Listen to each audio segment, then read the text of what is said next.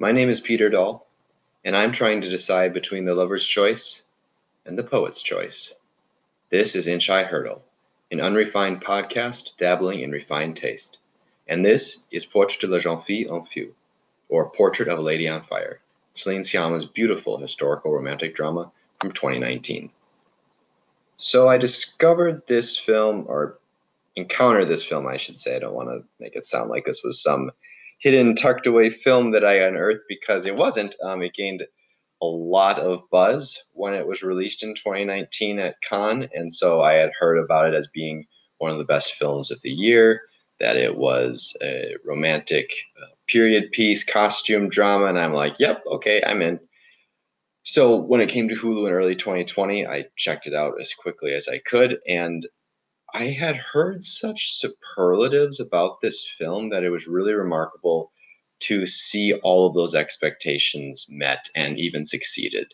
Right away from the first time, I knew that this was one of the most beautiful films that I'd ever seen. It's really one of the greatest films um, in all of my film watching life, and it's become really sort of an important milestone film for me too. It's one of the reasons I wanted to do this podcast, is that so many of these foreign language films from the last 10 years have really shaped the way that I think about the medium, and really are just films that I like to return to and continue to explore. So I'm hoping that I can convince you to do the same thing if you've not yet checked out this masterpiece.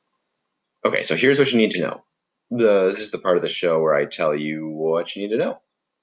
Oh, and just to be clear, I am going to continue with the French pronunciation as best I can throughout this, so deal with it. It's a story of a French aristocratic woman named Eloise, played by Adèle Haenel, who is promised to an Italian nobleman, provided he can find out what she looks like.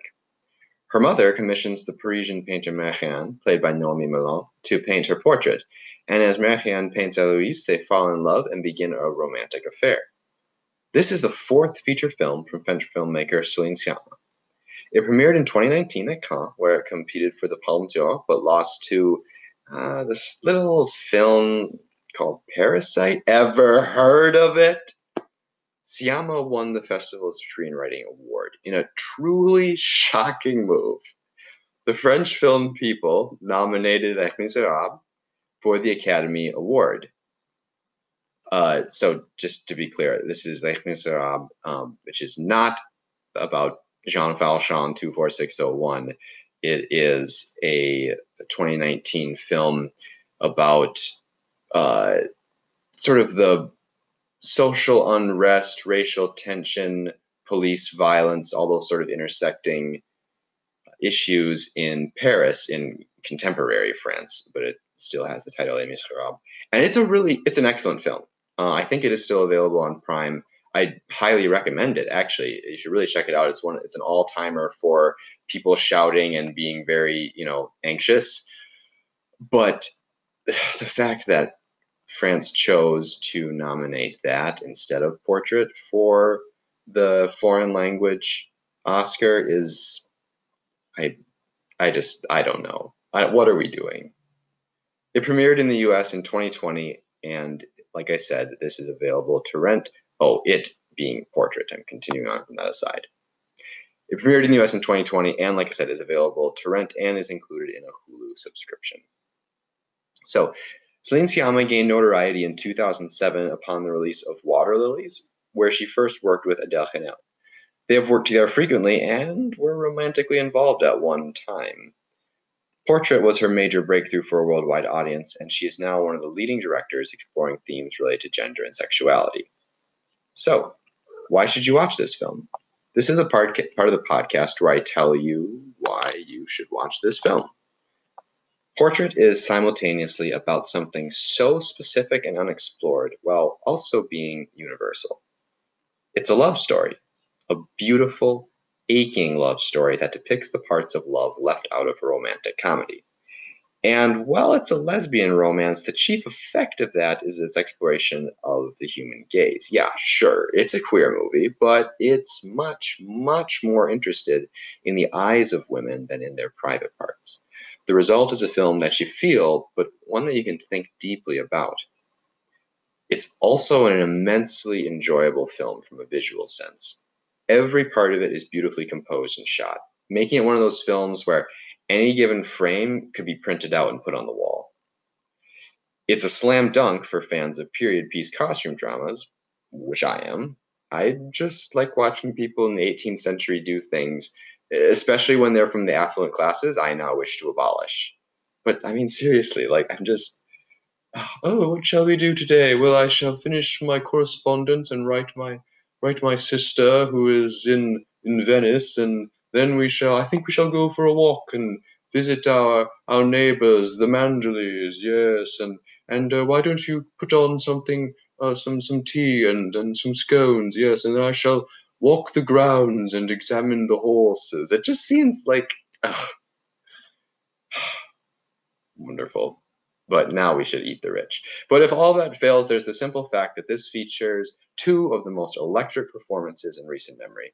Edith Fennell and Noémie Merlant are absolutely fantastic, and watching the interplay between these two beautiful, charismatic actresses is a real joy.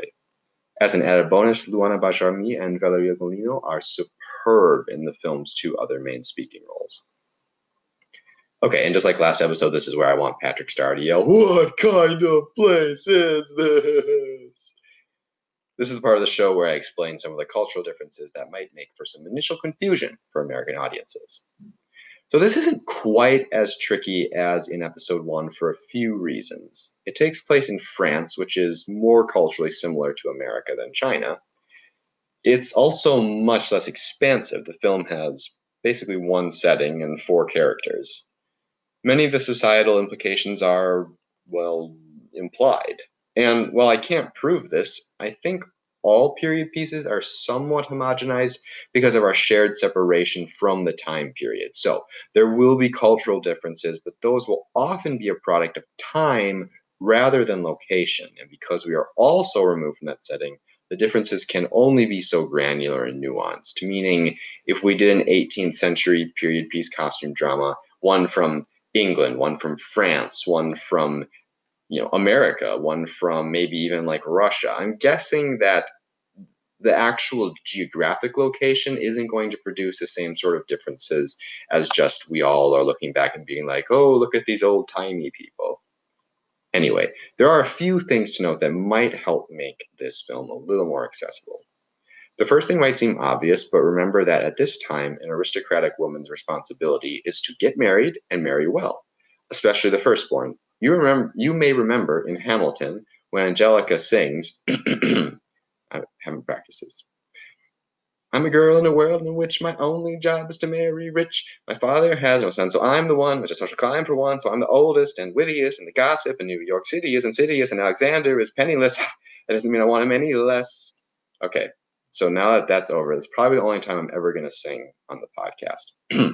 Also, is Angelica not the greatest? Like, I mean, there's a lot of great stuff about Hamilton, and I don't want to make this too big of an aside, but the weird anti-Hamilton, anti-Lin-Manuel Miranda discourse, or maybe more so just like, Hamilton isn't that great, Lin-Manuel isn't that great, is one of the dumbest things that has ever made its way through our conversations and through like the Twitter space. That musical is fucking great, and Lin-Manuel Miranda is a genius, and we should be thankful for both of them. But of all the great things in that musical, I think Angelica is just pretty close to the greatest thing. That may or may not have something to do with my huge crush on Renee Elise Goldsberry, but we'll move on. So, anyway, Eloise is facing the same burden that Angelica is facing. However, that wasn't always the case. We find out that Eloise, as the second born, was living in a convent, but after her older sister committed suicide, she had to return to her home and take her older sister's place. You may or may not be wondering about the convent piece of this. Why make that Eloise's background when it doesn't really come up in the story? If I'm not mistaken, this goes back to a medieval tradition wherein the firstborn son's destiny was to be a knight or take on his father's lordship, essentially pick up where his father left off in a military and political tradition. It was very common for the second born to go into the clergy. But in Eloise's case, there's the very practical answer that if you were a same-sex attracted woman in a world where you'd be expected to marry a man, joining a convent might just be a safe way to go. So basically, what all this is to say is that Eloise was in a convent, and her older sister was the one who needed to get married. Now Eloise is the one who needs to get married because her older sister has died. Okay, next thing, again, pretty minor. This film takes place on an island in the province of Brittany, which is in the northwesternmost region of France, that part that juts into the Atlantic Ocean. There are around 800 islands in this region. Reminder, through most of human history, women have not shaved their armpits. So don't be surprised when you see it. Not really a spoiler, but there's an abortion in this film. At this time and place, there wouldn't exactly be a safe and convenient way to carry that out. So home remedies would certainly be a thing, which is why Eloise and Marianne try all manner of things to end Sophie's pregnancy. It's sobering to pair this sequence with the home remedies Autumn tries in 2020's Never, Rarely, Sometimes, Always, which is another film that you must watch. And it's kind of startling to see that hundreds of years later, young women who feel like they're out of options are turning to strange home remedies to try to get out of this situation. This is not the podcast for that, though. The last thing that you should know, but doesn't relate to the setting, but to one of the main subjects of the film that many viewers may not be at all familiar with, and it's the female gaze, which is standard fare for academic discussion, but may be a barrier of entry for many viewers who want to understand discussion around the film. We do this, I mean people who have essentially, studied critical theory. Ooh, it's so scary. Like we may throw around terms like female gaze, feminine gaze, and that's Gaze, not Gays, and I can understand why that might be confusing with this particular film. But let's clarify what that means, because we forget that not everyone knows what these terms mean. In brief, most of the time, women are presented through the male gaze. How they appear on screen is consciously or subconsciously constructed with the male viewer in mind. Women appear on screen to be looked at with little consideration of what they might be looking at, especially when that gaze might be turned back on a male character. One of the just sort of great examples of how this is working is, and I'll put a link to this in the show notes, is from Star Trek Into Darkness, one of the J.J. Abrams Star Trek films, where there's a scene, and it doesn't really even make sense why it happens in the first place, but essentially Kirk and a female character who, forgive me, I don't actually know the character's name. I haven't seen the movie. That's probably not great when I'm talking about the female gaze and not know the female character's name, but maybe that's fitting.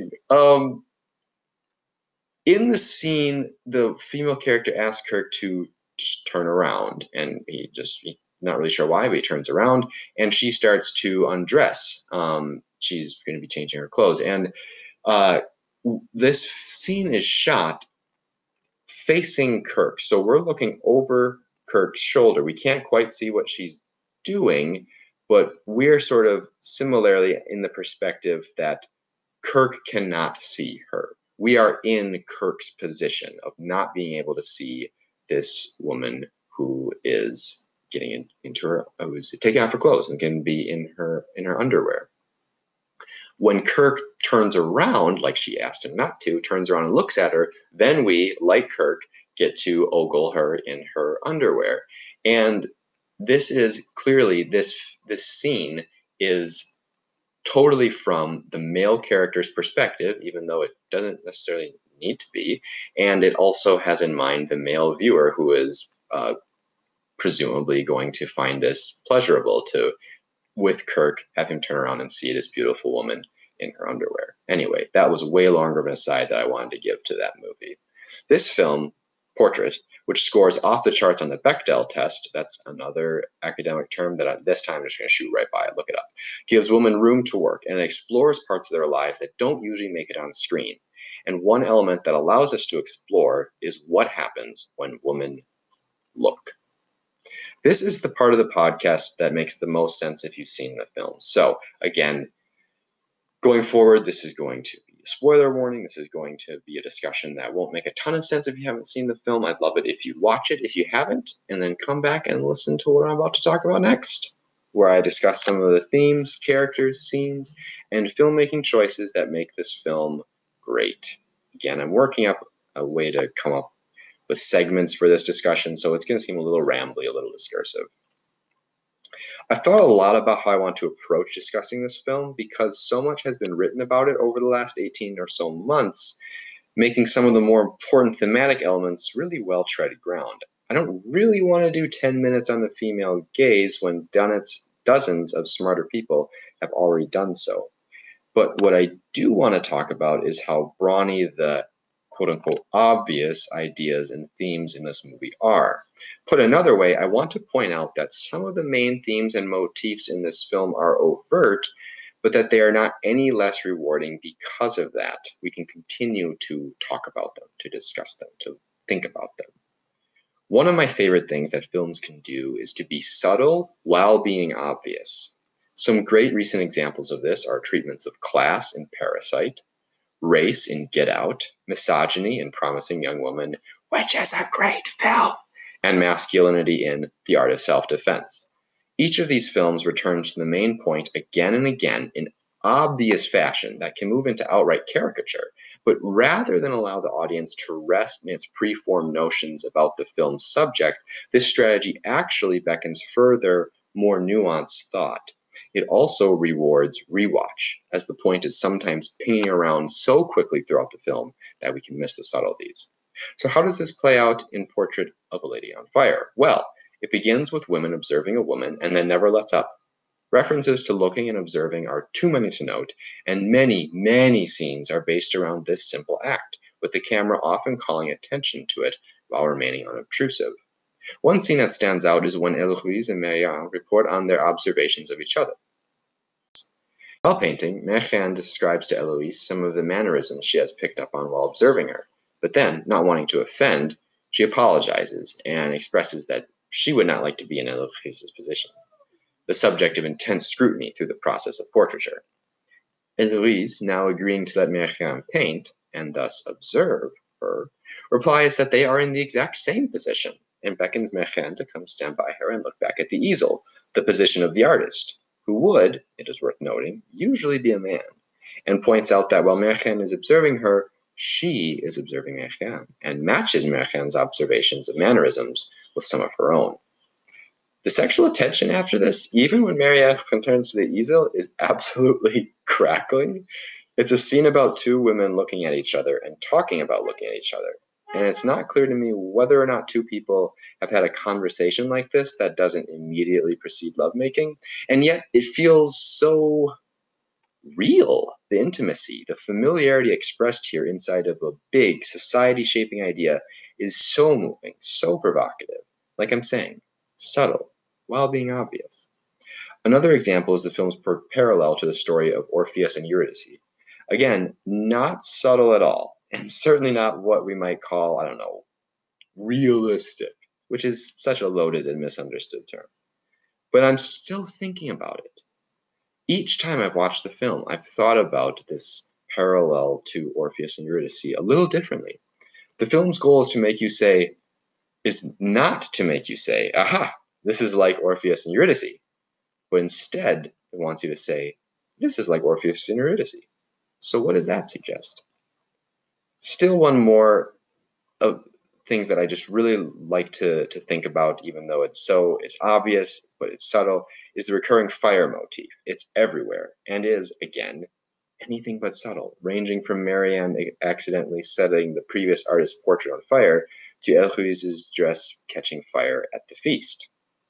But sometimes when a motif or symbol is so present, it forces us to think a little more carefully about what it's doing, because maybe it's doing something slightly different when it appears. Maybe sometimes it's there and doesn't mean anything at all. Is Héloïse being on fire the point of the film? The short answer is no. The long answer is yes. This film is a masterclass in being obvious but subtle. I'm also so intrigued by the film's treatment of sex. Not sex as in the biological makeup of people, but as in, sex and all that goes with that. I'm going to sneak the how an American film would get this wrong segment here. This film is incredibly sexy, and not just accidentally. The content is inherently sexy. Two beautiful women kiss. So, yeah. But so is its presentation. The presentation, I'm saying, is sexy, not just the fact that sexy things happen. The lighting, the framing, the lack of a score, the dialogue, the pacing, and yet there's so little, you know, sex. There's even a relative dearth of nudity. The film's erotic nature comes not from naked female forms or from explicit depictions of sex acts, but in the beautiful intimacy between the two characters. That's why we see a little saliva between their lips when they pull apart from a kiss, but don't see them writhing around in bed together. Fiamma knows her actresses are hot, and she knows we know they're hot. She doesn't need to give you unnecessary chances to ogle them. Consider that Merian is naked in what we might call the third scene of the film. She's sitting in front of the fire, smoking a pipe and waiting for her clothes and canvases to dry. Her private parts are mostly, but not totally, obscured. Fiamma is not teasing us or titillating us. She's just got a woman having a private moment where she'd be naked. In short, this movie is sexy and, to some degree, about sex, but never for its own sake. It's tasteful without being prudish, erotic without being pornographic, bold without being shocking. Let's talk a little bit about Sophie and the Countess. Though this film might be called a two-hander, the presence of the young servant girl and Eloise's mother is not at all superfluous. The two help to triangulate Merian and Eloise as characters and as members of society. Merian and Eloise are kind to Sophie, helping her and legitimately enjoying her company, letting her do her servant's work, but willing to help her out with tasks like cooking. We get to see them interact with someone other than each other. With the Countess, we get to see them with a person of authority, someone who demands their respect, someone who represents their impending loss. And yet, just as we see what the two have in common with Sophie, we see things they have in common with the Countess, too. Consider the moment where she shares a moment speaking of Milan and laughing with Merian, or the ways in which we can see the same ferocity, the same predisposition to anger as her daughter has. Taken in sum, the four women are a portrait of the restrictive position of women in their society. The ways in which Merian and Eloise are restricted are obvious, but the picture becomes more complete when we see the ways Sophie's class compounds the perils of her position, and also when we consider the position of the Countess. Think about this. The way she controls her daughter is a product of her own story, taken from Milan to France for a marriage, unable to move back until she can secure a similar arrangement for her daughter. She might have the power in this film, but she also seems very unhappy and like she feels forced to inflict a certain pain on her daughter in order to make herself just a little happier. All right, let's talk about one scene, shall we? Just to admire some genius filmmaking. It's Eloise's reveal. It begins with an inversion of the traditional belle of the ball walking down the staircase, as it is Merian who walks down the staircase to find Eloise hooded and cloaked, turned away from her. In the dark of the entryway, she seems such an imposing figure, très sérieuse, as the French might say. This gives way to an explosion of sound and color as Eloise emerges from the manor, Merian hot on her heels. Sometimes all you have to do as a director is let nature do its work, and the scene is breathtaking as we go with Merian following Eloise. The timing of the reveal of her hair, which just looks fucking great, okay, is one of those cool little filmmaking tricks. I don't have any idea how to make a hood falling off of hair look beautiful, but this did it. However, the beauty of nature and the hair might be lost on Merian, and it will soon be forgotten by us too when Eloise takes off in a sprint for the cliffs, and we, like Merian, fear that she is going to take her life as her older sister did. The handheld camera here is perfect for the effect of running and pursuing. When Eloise does finally reveal herself to the camera, and to Merian, it's not exactly a damn like the famous Rita Hayworth entrance in Gilda, but it is such a striking and beautiful visage. Maybe it wouldn't grace the cover of Vogue, but it suggests so much about her and leaves such an impression. The scene is then finished with an absolutely dynamite exchange. Eloise: I've dreamt my whole life of doing that. Merian: dying? Eloise: running. Okay, lastly, let's blow through a few of my favorite little things in the movie. Things that the movie is certainly not about, but help make it the enjoyable work of art that it is. So, in the words of Notorious LHB on Twitter, I'm still thinking about that tweet that said that Portrait is what happens when women are left alone on an island, and The Lighthouse is what happens when men are left alone on an island. Women, communal living, breakdown of class structure, midnight bonfires, good cooking, wine, art, orgasms. Men, drinking kerosene, seagull murder, wanton destruction, farts, god complexes, chasing each other with an axe, repressed homoeroticism. I can't really say it any better than that. This is a great professionals at work movie. Sometimes in a film, we get to go to work with a professional. We get to see their preparation, approach, equipment, techniques. We see that here with Mirchen. A lot of this film is watching her do art, and I love it. Next. Underrated pipe smoking movie. Next. Am I the only one who was freaked out the first time the women started singing with that eerie opening crescendo? Oh, well, it was worth it. The song is beautiful, haunting as the lyrics are. Non poussant fugere, which is Latin for they cannot escape. Next. I just want to be in that kitchen, okay? Just let me have that. Next. The baby on the bed during the abortion scene is one of the more complicated and moving moments outside of the central drama. Next. I really like the actual artwork in the film, especially the second portrait of Eloise. Next. There's really no overstating that final shot. If you've seen it, you know. What is there to say? It's... I felt some things, man, but I don't know. I don't know. Okay, well, that's the end of episode 2 of Inch I Hurdle. Thank you so much for listening. I'm going to try to do better next time.